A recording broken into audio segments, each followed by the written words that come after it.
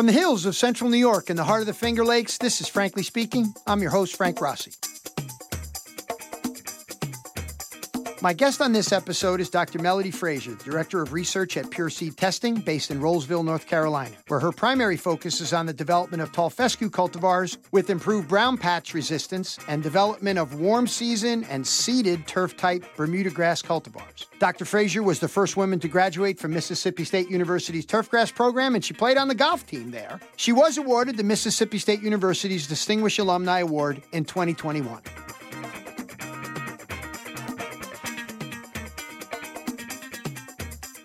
Turfgrass breeders like Dr. Fraser are challenged to improve turfgrass species for a variety of conditions. But clearly one condition no one plans for is wet, soggy ground that produces soft, slow playing conditions. The best way to avoid those slow conditions is to keep them dry, firm, and fast with good infiltration and better drainage. DryJect sand injection services are designed to do just that. Help your course get dry, firm, and fast by increasing infiltration and drainage with their top dressing, aerating, and amending strategy in one pass. Contact your local DryJect service representative or visit dryject.com.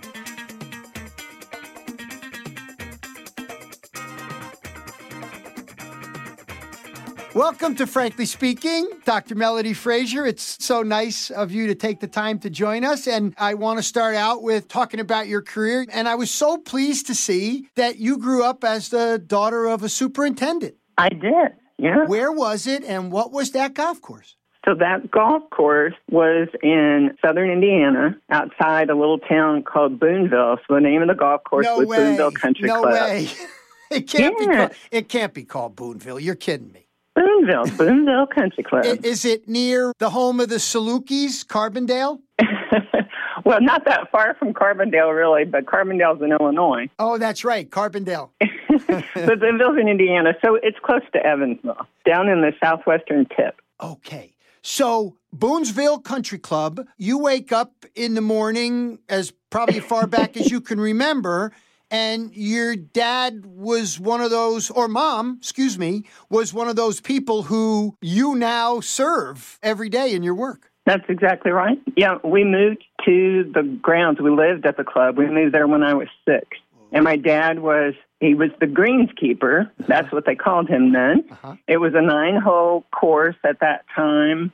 Didn't have a very big budget, but Dad always had the best greens around. So it was great. It was a great place to grow up. Oh, you ain't kidding. I have a very close friend who I'm sure you know, Dan Donnelly, is the same thing, right? Is now the superintendent of the golf course, has been the superintendent of the golf course that his father managed and he grew up on. So it does make an indelible mark. I'm sort of curious how the path was from growing up in that wonderful green space, watching your father produce just wonderful conditions, obviously led to a golf career. You played golf at Mississippi State. So I did. But what was it like for a plant person? Is this the early days of you thinking about becoming a plant breeder or just somebody that wanted to work outside with plants? Well, we worked on the golf course all the time. My brothers and I, we were either playing golf or we were working out there because that's where we lived, so that's what we did. So we were on the golf course all the time, and eventually I decided, probably when I was in high school maybe, that I wanted to be a golf course superintendent. And I wanted to see if I could play golf. So, we're there in Indiana, so I wanted to maybe go someplace in the South where I could play golf year-round. And so I wrote to 6 southern schools that had turf management programs and women's golf teams, and I got the best response from Mississippi State, so that's where I went. And they had a turfgrass program. Oh, yeah, they had a terrific program. And so I was delighted to get there. That's how I ended up there. And the first woman graduate. First woman graduate, yes, that's right. So it's funny because, now we see the whole women in turf thing celebrated so much. Oh, yeah. And you must be sitting there thinking, Jesus, 30 years. How long did this take to get to the front page? Yeah, I would tell you, Frank, what I always think, and I'm thrilled by the women in turf, the whole thing, don't get me wrong, but what I always think is I've been a woman in turf my whole life. That's exactly right. Not just my whole career, but my whole life. That's exactly right. And it's such a fascinating perspective full candor, I wanted to be a golf course superintendent too. The closer I got to it and the little bit of I got to do it peripherally from the work, just running a place on my own, I realized I actually couldn't do it. I couldn't keep my mouth shut, as you might imagine. And, it just seemed like, wow, I aspired to this and now I don't think I'm going to do it. Did you have that experience? And then more importantly, what ultimately led to you go to Rutgers? But let's start with why you're not a superintendent.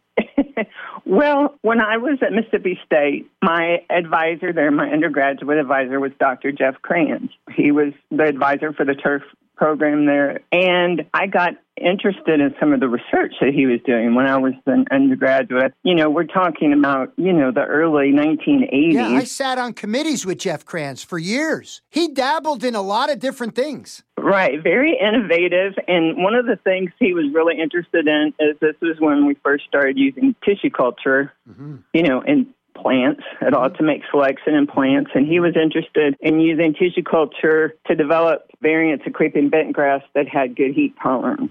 I thought that was pretty interesting. Anyway, so I ended up staying there and getting my master's degree with Dr. Kranz, looking at the field evaluation of some of those bent grasses that he developed in the lab. From tissue culture? Yeah, from tissue culture. So then I got more interested in research, and he was very, good about guiding me, as I began to think more that maybe research is what I would like to do more than necessarily being a golf course superintendent. I was very young, and then, I can remember thinking, maybe I could do more for the golf course if I went into research and tried to learn more about turf grasses. And as I got farther along in my master's degree, Dr. Kranz started talking to me more about maybe I should think about the PhD. And he said, really, there's two avenues that I'd advise you. You can either go physiology or breeding. And he said, if you're going to go physiology, you're going to go work with Dr. Beard. And if you're going to go breeding, you're going to go work with Dr. Funk. So he was very good about guiding me. So of course, I decided to work with breeding and go to Rutgers. And Dr. Funk had room for me in his program. And so that, of course, was a great decision for me to get to spend that time at Rutgers. What a glorious story. Thank you for that. I'm very well trained. Yeah. Well, and it shows, too. It certainly shows. But I want to speak specifically. I knew Jeff. And if I wanted to know how innovative and progressive Jeff was, all I had to do was ask him. He was perfectly happy to tell me. It's one of the things I liked about him. I said, what are you doing in the South? I feel like you should be working up north with us straight-talking Yankees up here. But I do want to talk to you about what it was like working with Reed Funk. Had to be a fascinating number of years. I just had a conversation with Eric Watkins recently, who also spent some time there. And he was there at the end of Reed Funk's career. He was doing nut breeding after he gave up turf to Bill and Stacy. So what was it like being there in the late 80s, early 90s with him? It was great. I'd been at Mississippi State then for 6 years, did my bachelor's degree, my master's degree there. And so my parents and we went up to visit Dr. Funk, at Rutgers. I'd never met him, just knew about his program. Yes, I'd been working with bent grass in Mississippi, but really all my turf management training at school was pretty well all warm season grasses.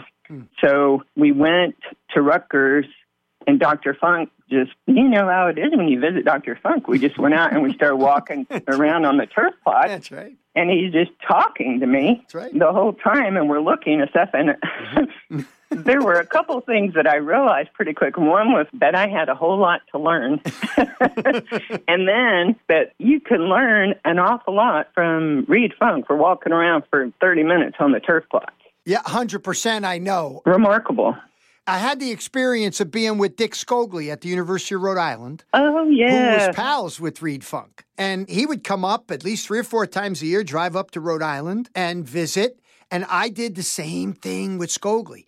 Friday afternoons, I would sit in my graduate office across from his office out at the plots.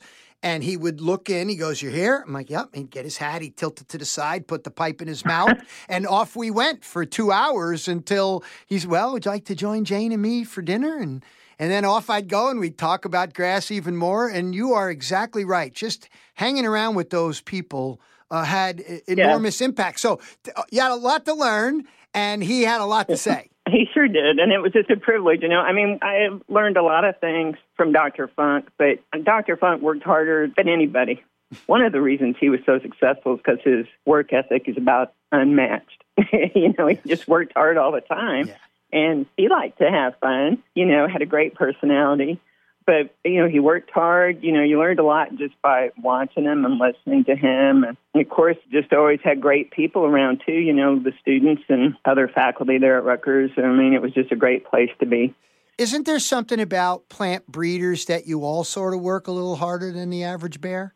You know what I mean? Well, the meticulousness, sometimes the detail. It lends itself to that. Yeah. There are certain times of the year, certain seasons where you have to work very hard just to get everything done. But, he taught me a lot about thinking about problems or, how to do things. And I learned a lot, of course, just seeing how they did things there, particularly for how my career took me, just learning how to organize turf trials and plant turf trials, Now, that gave me a lot more confidence when I started my job here right out of school. So very fortunate with the timing to be coming in there. What turned out to be the end of Dr. Funk's turf career. Right.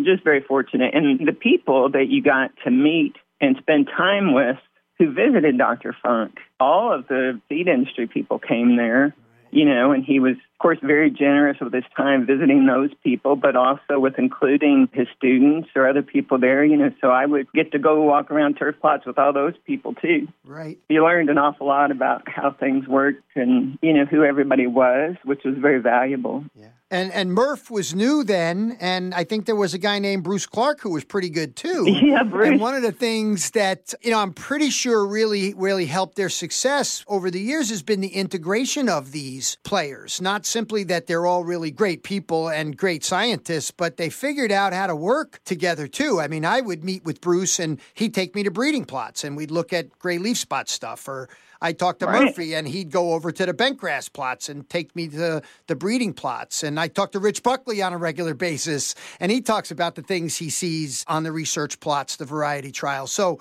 that integrated part academically, I knew. I'm wondering if what you describe with the industry visits, Melodee, led to you then going into the industry. I think that it did, of course, because I got to meet all of them, and they got to meet me. The first visitors that I met at Rutgers, like in the first week I was there, was Bill Meyer and Crystal Bricker. Yeah. They were the first ones that came, because I can remember going out on the turf plots. I had just gotten there. I didn't know anything.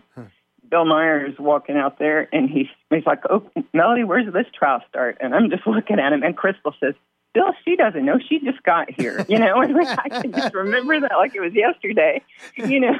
But ultimately, Bill's the one who hired me for this job, so it was very valuable to get to know all those people.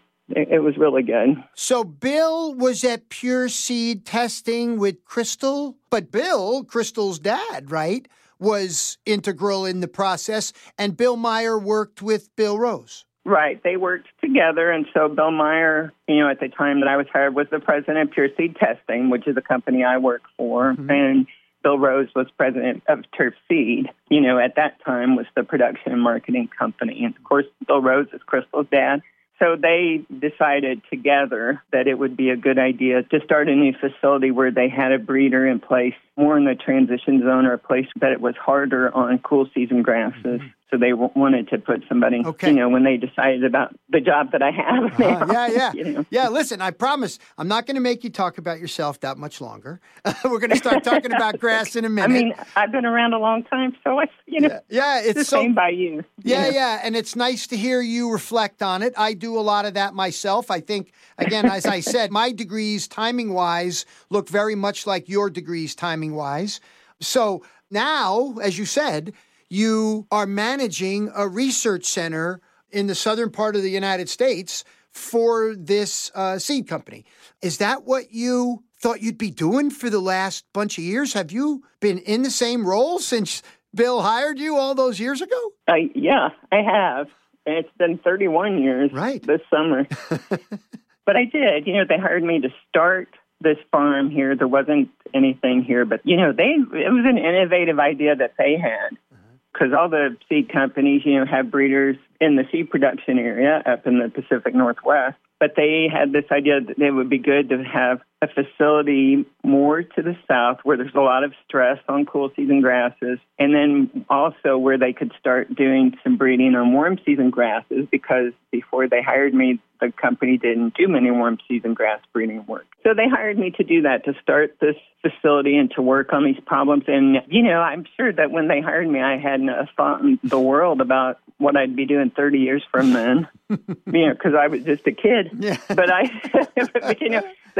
what it's like, Frank. 30 years goes by pretty quick. Oh, boy. When you're doing something you really like to do. So. 100%. Well, listen, let's take a break, give you a chance to catch your breath, and we're going to get into what you're doing down there, and then some broader industries about the turfgrass seed industry, which is having some trouble. I'm Frank Rossi. I'm with Dr. Melodee Fraser. This is Frankly Speaking. We'll be right back.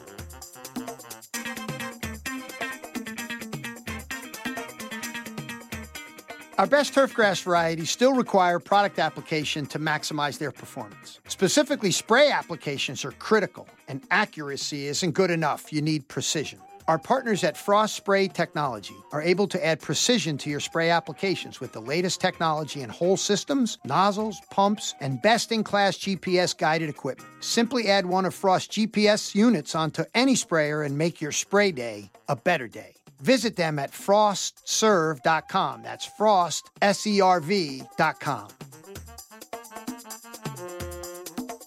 All right, Melodee, welcome back. And let's pick up where we left off on the work at this wonderful research center down where you are.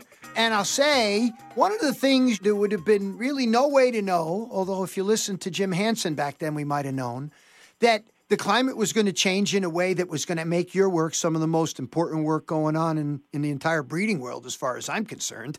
Certainly in addition to the stuff at Rutgers, where those transition zone environments are getting so acutely warm, so rapidly warm, especially in urban areas, pushing tall fescue. I remember when I started recommending tall fescue in New York in the early 90s, they looked at me like I had three heads. What do you mean tall fescue? It's going to die. I was like, I don't think you've been to Rutgers to see these tall fescues that were coming out that looked like bluegrasses. I guess, I'm sure you had some exposure to that when you were there. Oh, yeah. When I was there and we were finishing up there in the late 80s, that's when those types were really starting to come out. Right, that was a big push on tall fescue back then to make them look as much like bluegrass as you could. Yeah. But at the same time, developed that heat tolerance, which we're damn glad we got it. Right. In doing that. But I think the more interesting thing I think you see, at least come from Oklahoma, Tahoma, and Lat 36, right? The ones that are pushing further north. Tell me, as you've done this work over the years, have you seen the impact of the changing climate? You've been in the same place studying grasses and looking at grasses and watching them and improving them. Has the climate been as much of a challenge as pathogens or insect pests might have been considered years ago? Well, I think they're all connected.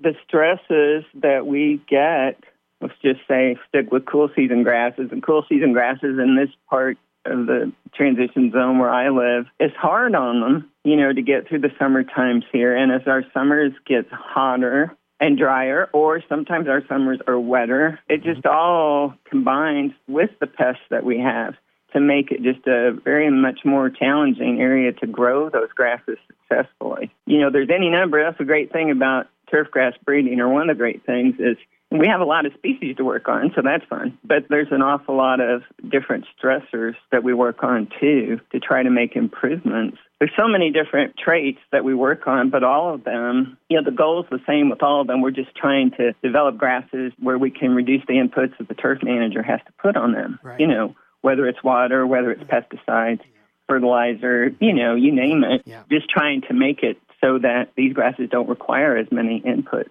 It's a struggle with, as you say, our climate is certainly changing. The pests that we're dealing with are different. It's a struggle. It is a struggle, and particularly in that environment, it's a struggle.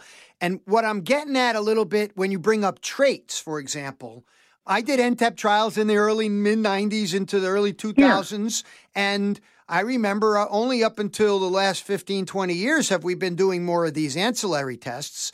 But for certainly at least 10 or 15 years, they were beauty contests.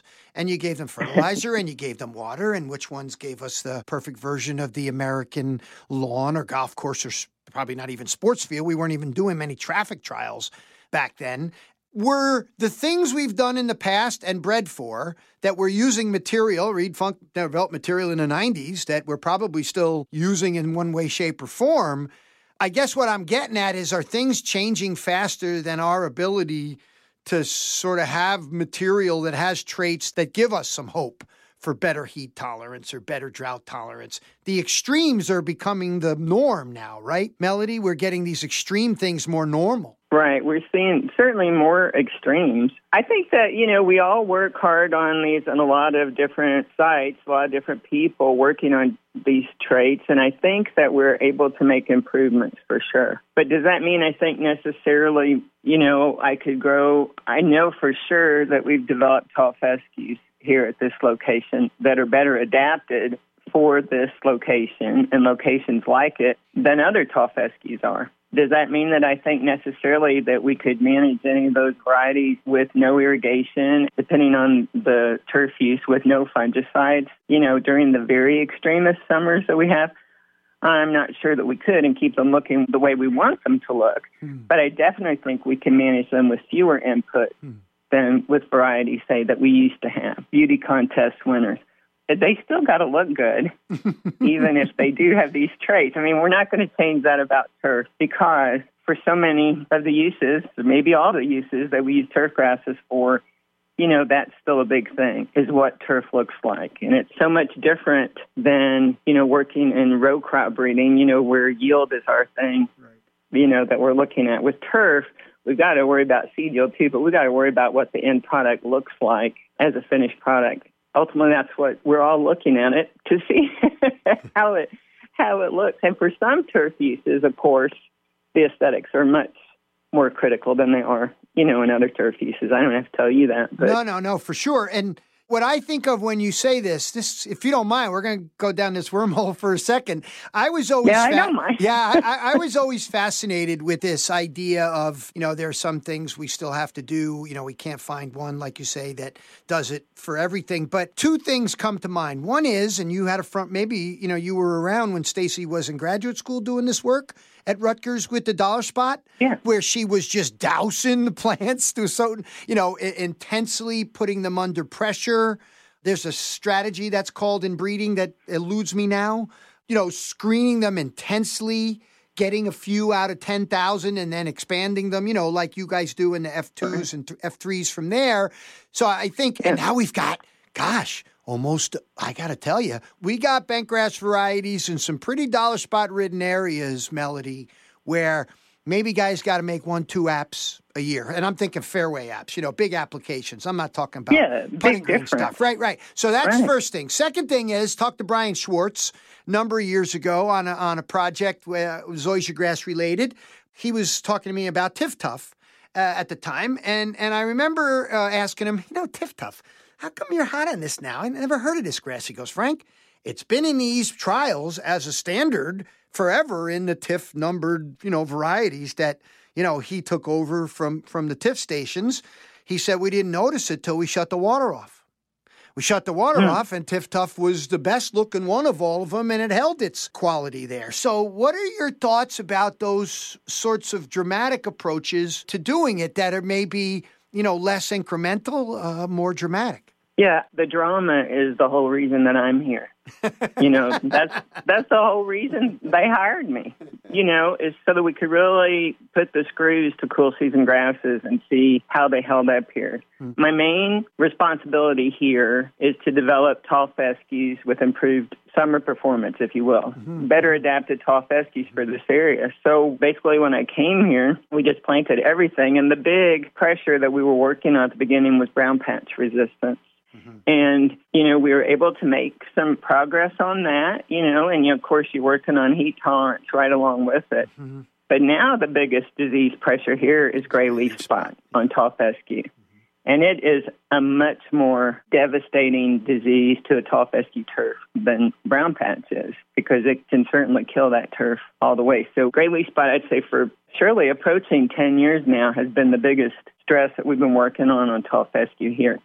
And in the summertime, if you came and saw my tall fescue trials, you would see that whole survival of the fittest thing, because we just, we manage them to get as much disease as we can, which is pretty easy to do on tall fescue. I mean, we get so much disease here, the pathologists at NC State do fungicide trials out here every year, because they know that we're going to get a lot of disease. So we always make plenty of space for them to do their fungicide trials here, too. But this summer, we're talking about extremes. And the weather this summer, we were very dry till the end of June, extraordinarily dry, the driest probably that we had seen here in the time that we've been here. And then first part of July, we had 1 week where we had 6 inches of rain, just an absolute flood, and then got into a period where we were getting thunderstorms almost every day. And this is all of July and early August. Our temperatures were extremely high. So it didn't take very long for all the tall fescues to melt away because of how we manage them, because we encourage the pathogens, but not just the tall fescues, the bent grasses, the ryegrass always melts here, because we don't use ryegrass or permanent turf here.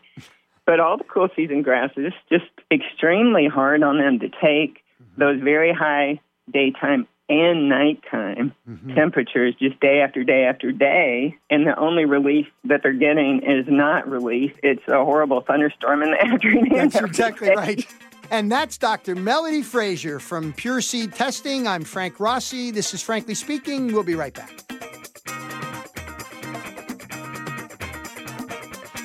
Water and nutrient management are critical to optimize turfgrass species and varietal performance. Whether it's cutting-edge wetting agent technology, biostimulants, or nutrient products, the Plant Food Company has all the products that get the most out of your turf. Check them out by visiting with your local Plant Food rep or at plantfoodco.com.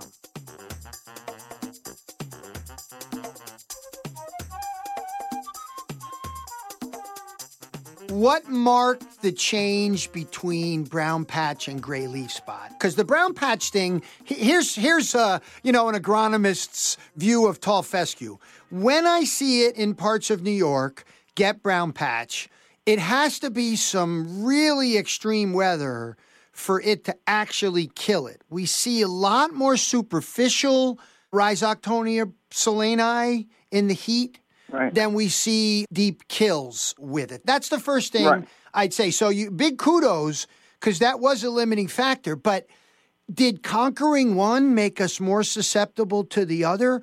Why has gray leaf spot become a bigger issue, pushing more tall fescue out there? I mean, I've heard people tell me in New Jersey, even Bruce Clark, up until just a few years ago, he never saw gray leaf spot on tall fescue until about 3 or 4 years. I mean, I would ask him every summer because, they've done so much work on ryegrass, on improving ryegrass, gray leaf spot resistance. And I'd say, Bruce, don't you have it on tall fescue up here? And he said, no, and we're just getting devastated all the time. But, it's a spore-borne disease, so I think that the weather, and the weather patterns just have to be just right to move those spores around up, get them to move up there, because there was 1 year, a few years ago, not only up to where they started seeing it at Rutgers, but also farther up into the Midwest, where they'd see more symptoms on tall fescue. And it's interesting, we see where we are seeing the damage of gray leaf spot on our tall fescue trials here is we're looking at it the summer after it's established, established in the fall, and then the next summer is when we're getting so much disease. Occasionally we'll see some on seedlings on new trials, when we plant them. But if that gets to be too much, we'll spray that because, nobody wants to lose a whole tall fescue trial to seedling gray leaf spot, But I don't know that things have switched so much. We still get brown patch, and we still get quite a lot of it. Typically, brown patch causes unsightly damage on the tall fescue, but unless the pressure is very high for a long time, it doesn't necessarily kill that much turf. Now, in our trials, we can kill a lot of turf with brown patch just because we encourage it, but it's not the real world. We're trying to manage to get good disease. So what happens here is the brown patch starts up, say in July, and has its typical peaks and valleys. But then the typical time is like end of July, first part of August, we'll see the gray leaf spot symptoms starting to come in too. So the two diseases really overlap here. You can't distinguish among them unless you see a plot that's really had good resistance to brown patch and then suddenly it collapses, and you can tell that it's gray leaf spot that's doing that damage.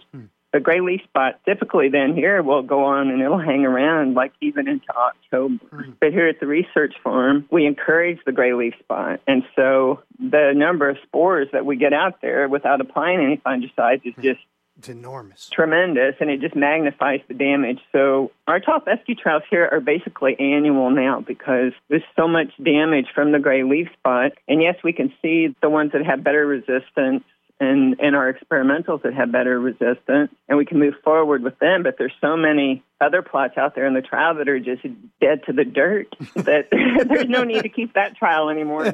So all right. It's pretty interesting. It really is interesting. And let me ask this now. Gray leaf spot resistance in particular, ryegrass or tall fescue, does the resistance, and you were talking about having to treat new trials.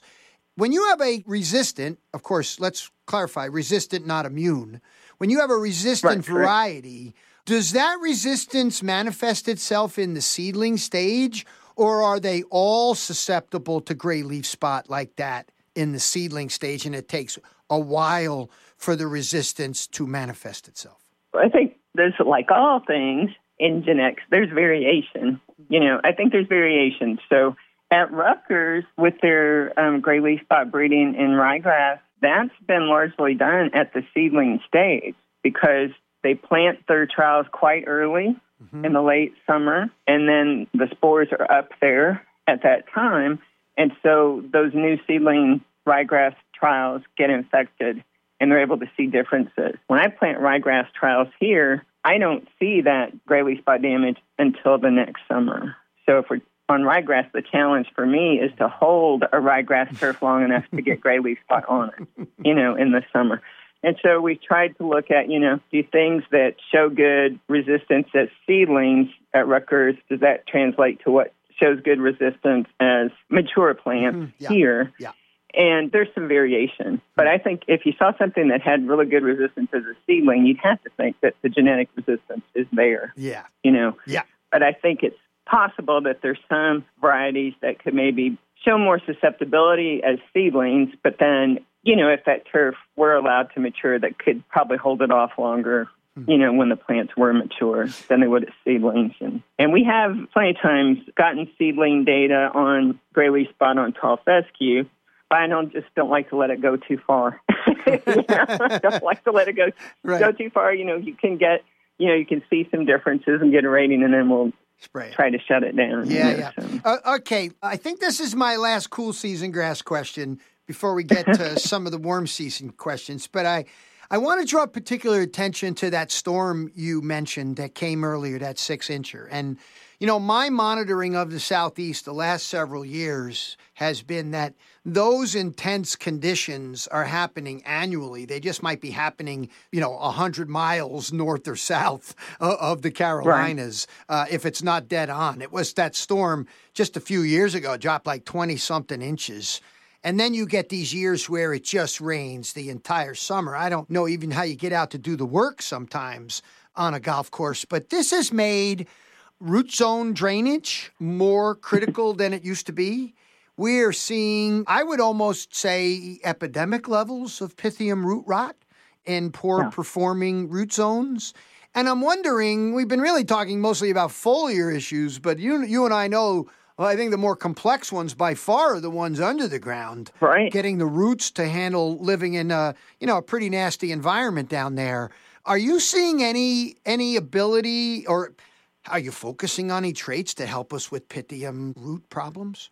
Well, sometimes we end up finding out things not intentionally, because we do have creeping bentgrass trials here. They're very important to us. The same thing to try to see what bentgrasses perform best in this stressful environment. And our bentgrass green this summer, we applied a fair amount of preventative fungicides to it, to keep the turf pretty nice. But we got a lot of Pythium root rot in there right at the end of July, first part of August. And we did see some big differences. Some experimental varieties really just were handling that stress much better. Didn't really study it, making the assumption that these, it looks like, at least from looking at the turf above the ground, that these varieties have probably better root masses. I know for sure they have better heat tolerance because their experimentals that have performed well here in previous summers. But then when we get that pathogen in there, and it's not just the fact that there's Pythium root rot in there, but just those high temperatures day after day after day, even if there's no pathogens in there, that's very hard on creeping bentgrass roots or any cool season grass roots. Once you get to a certain temperature, it's so hard on them. So I think heat tolerance was a big part of what we were seeing, but I also think physiologically something about those plants probably were allowing them to tolerate the stress from having so much of that pathogen in there.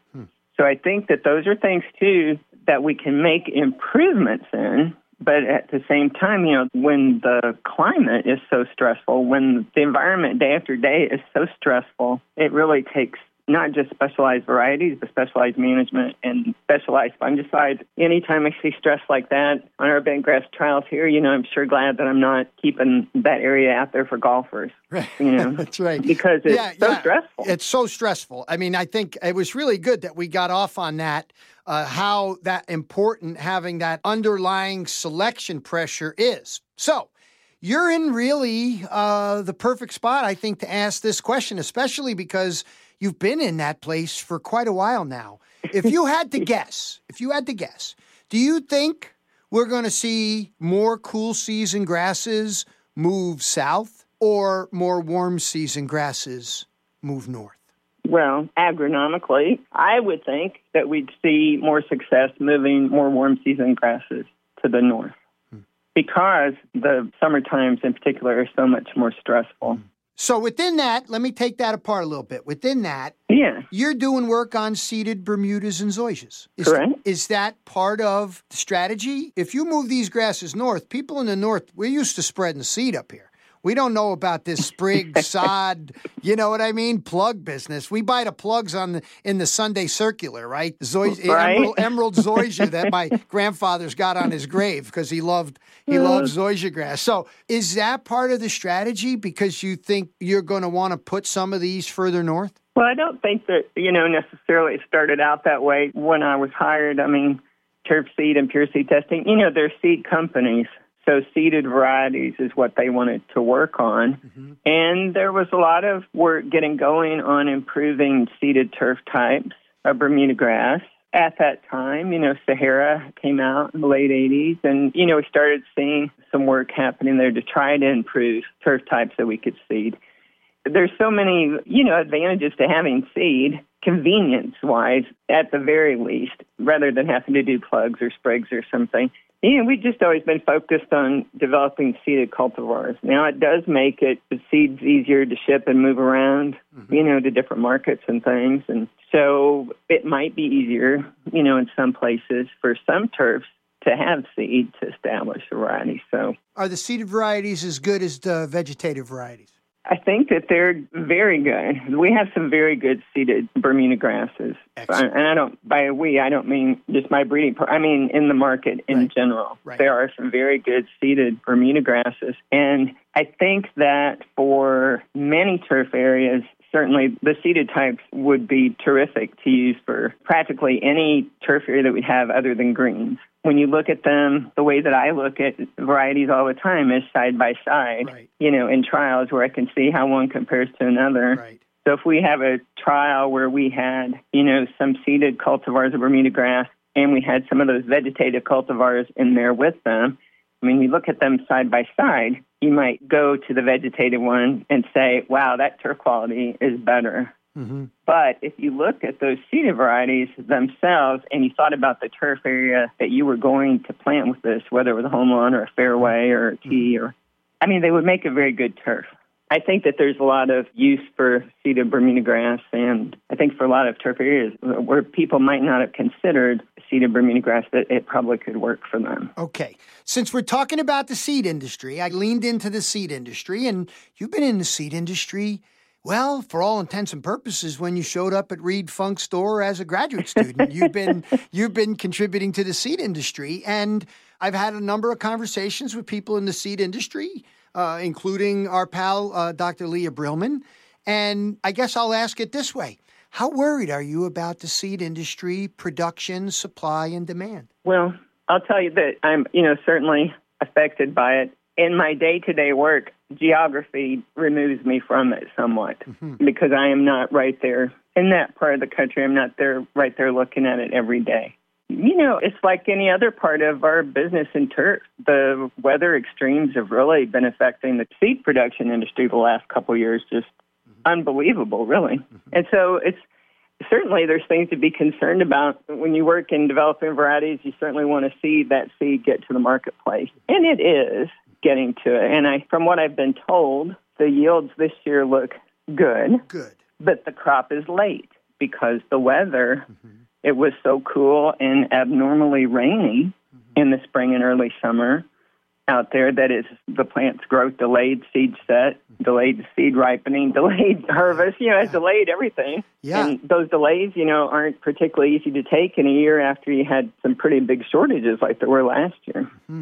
So. And how much does that part of the industry, it is true that geographically you're removed. Obviously, if you're sitting out there in the Willamette Valley, it's obviously more, in your face every day. But, at the same time, I've understood that part of the issue is we typically have some grass in storage. Year over year, there's always a little bit stored to buffer in between these things. And now maybe storage is really low. And that's why being late is even more of a problem because we're still trying to figure it all out. And I guess I asked Leah this. I'll ask you this. We better get used to just paying more for grass seed in the near future. I would, first of all, let me say I would never second-guess a single thing that Leah Broman said about anything about the seed industry because she is an absolute expert. 100%. So, but yes, what you said is absolutely right. Because there were shortages last year that maybe there's not as much, or in some instances maybe not any carryover from previous crop. And so when the new crop is then delayed, it certainly leaves a gap.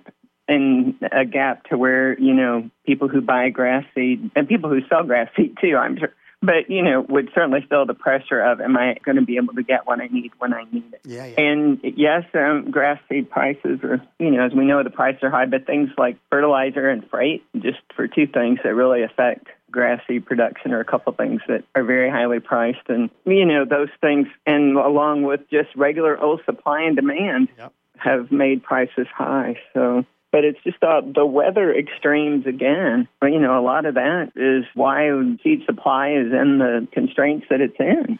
The weather, they've had extremes over the last few years, and they've been different extremes. Yeah.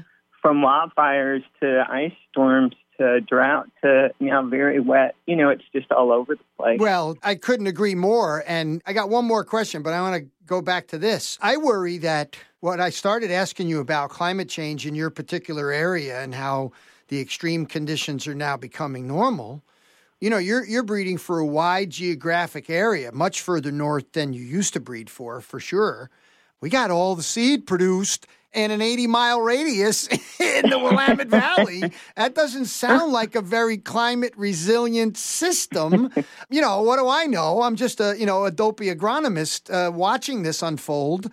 What are your thoughts about the possibility that we may begin? Why don't they produce seed? Is there any reason you can't produce seed where you are? I know the climate's perfect up there in so many ways, but it doesn't seem as pleasant, plus restrictions for chemicals and burning, right? If it was just the weather, you got chemical issues, you got burning issues now, things that used to be easy or harder. You got competing crops that these farmers can grow with much less grief than turfgrass seed, and maybe not much more, scale dollar for dollar. Corn and wheat maybe they can make just as much money. What do I got to fuss with this baloney for?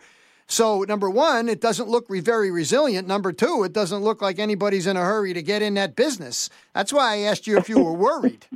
I'm worried. Yeah, it does make concerns, in what you say about farmers wanting to grow other crops, which is a reasonable thing to understand. 100%. Yes, so it makes, acres harder to place. So it does, of course, make you concerned about things, but it's at the same time, if you say, if you look at different environments, typically, that environment is the best for producing cool season grasses. And so certainly there can be other places to produce seed, but we couldn't produce cool season grasses, say, here in my location with any degree of success. The latitude's not right, for one thing. And our summers are just way too moist. Yeah. to do things. The plants don't get very tall. They don't make very many seed heads. And yeah, well, but that typical, if we want to call it typical weather that we get, in the Willamette Valley is pretty good for it. Yeah.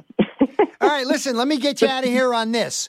How did that feel to get the Distinguished Alumni Award from Mississippi State? That must have been pretty cool getting that award. That was pretty cool. That was a real surprise to me. I was very honored by that recognition by the college. It was great, but it also lets you, it gives you a chance, to kind of look at your career. And, when you're being asked to kind of describe highs and lows and things about your career, kind of like talking to you today. Yeah.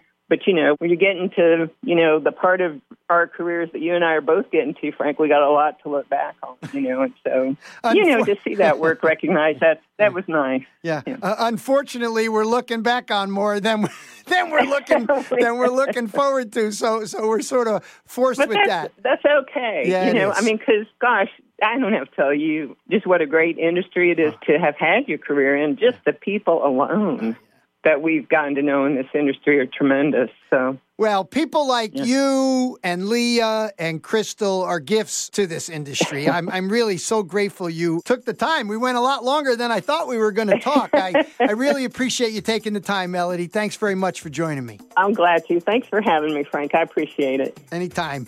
Dr. Melodee Fraser, Pure Seed Testing in Rolesville, North Carolina. I'm Frank Rossi. This is Frankly Speaking. Big thanks to Melodee Fraser for joining me. Really appreciate it, Melodee.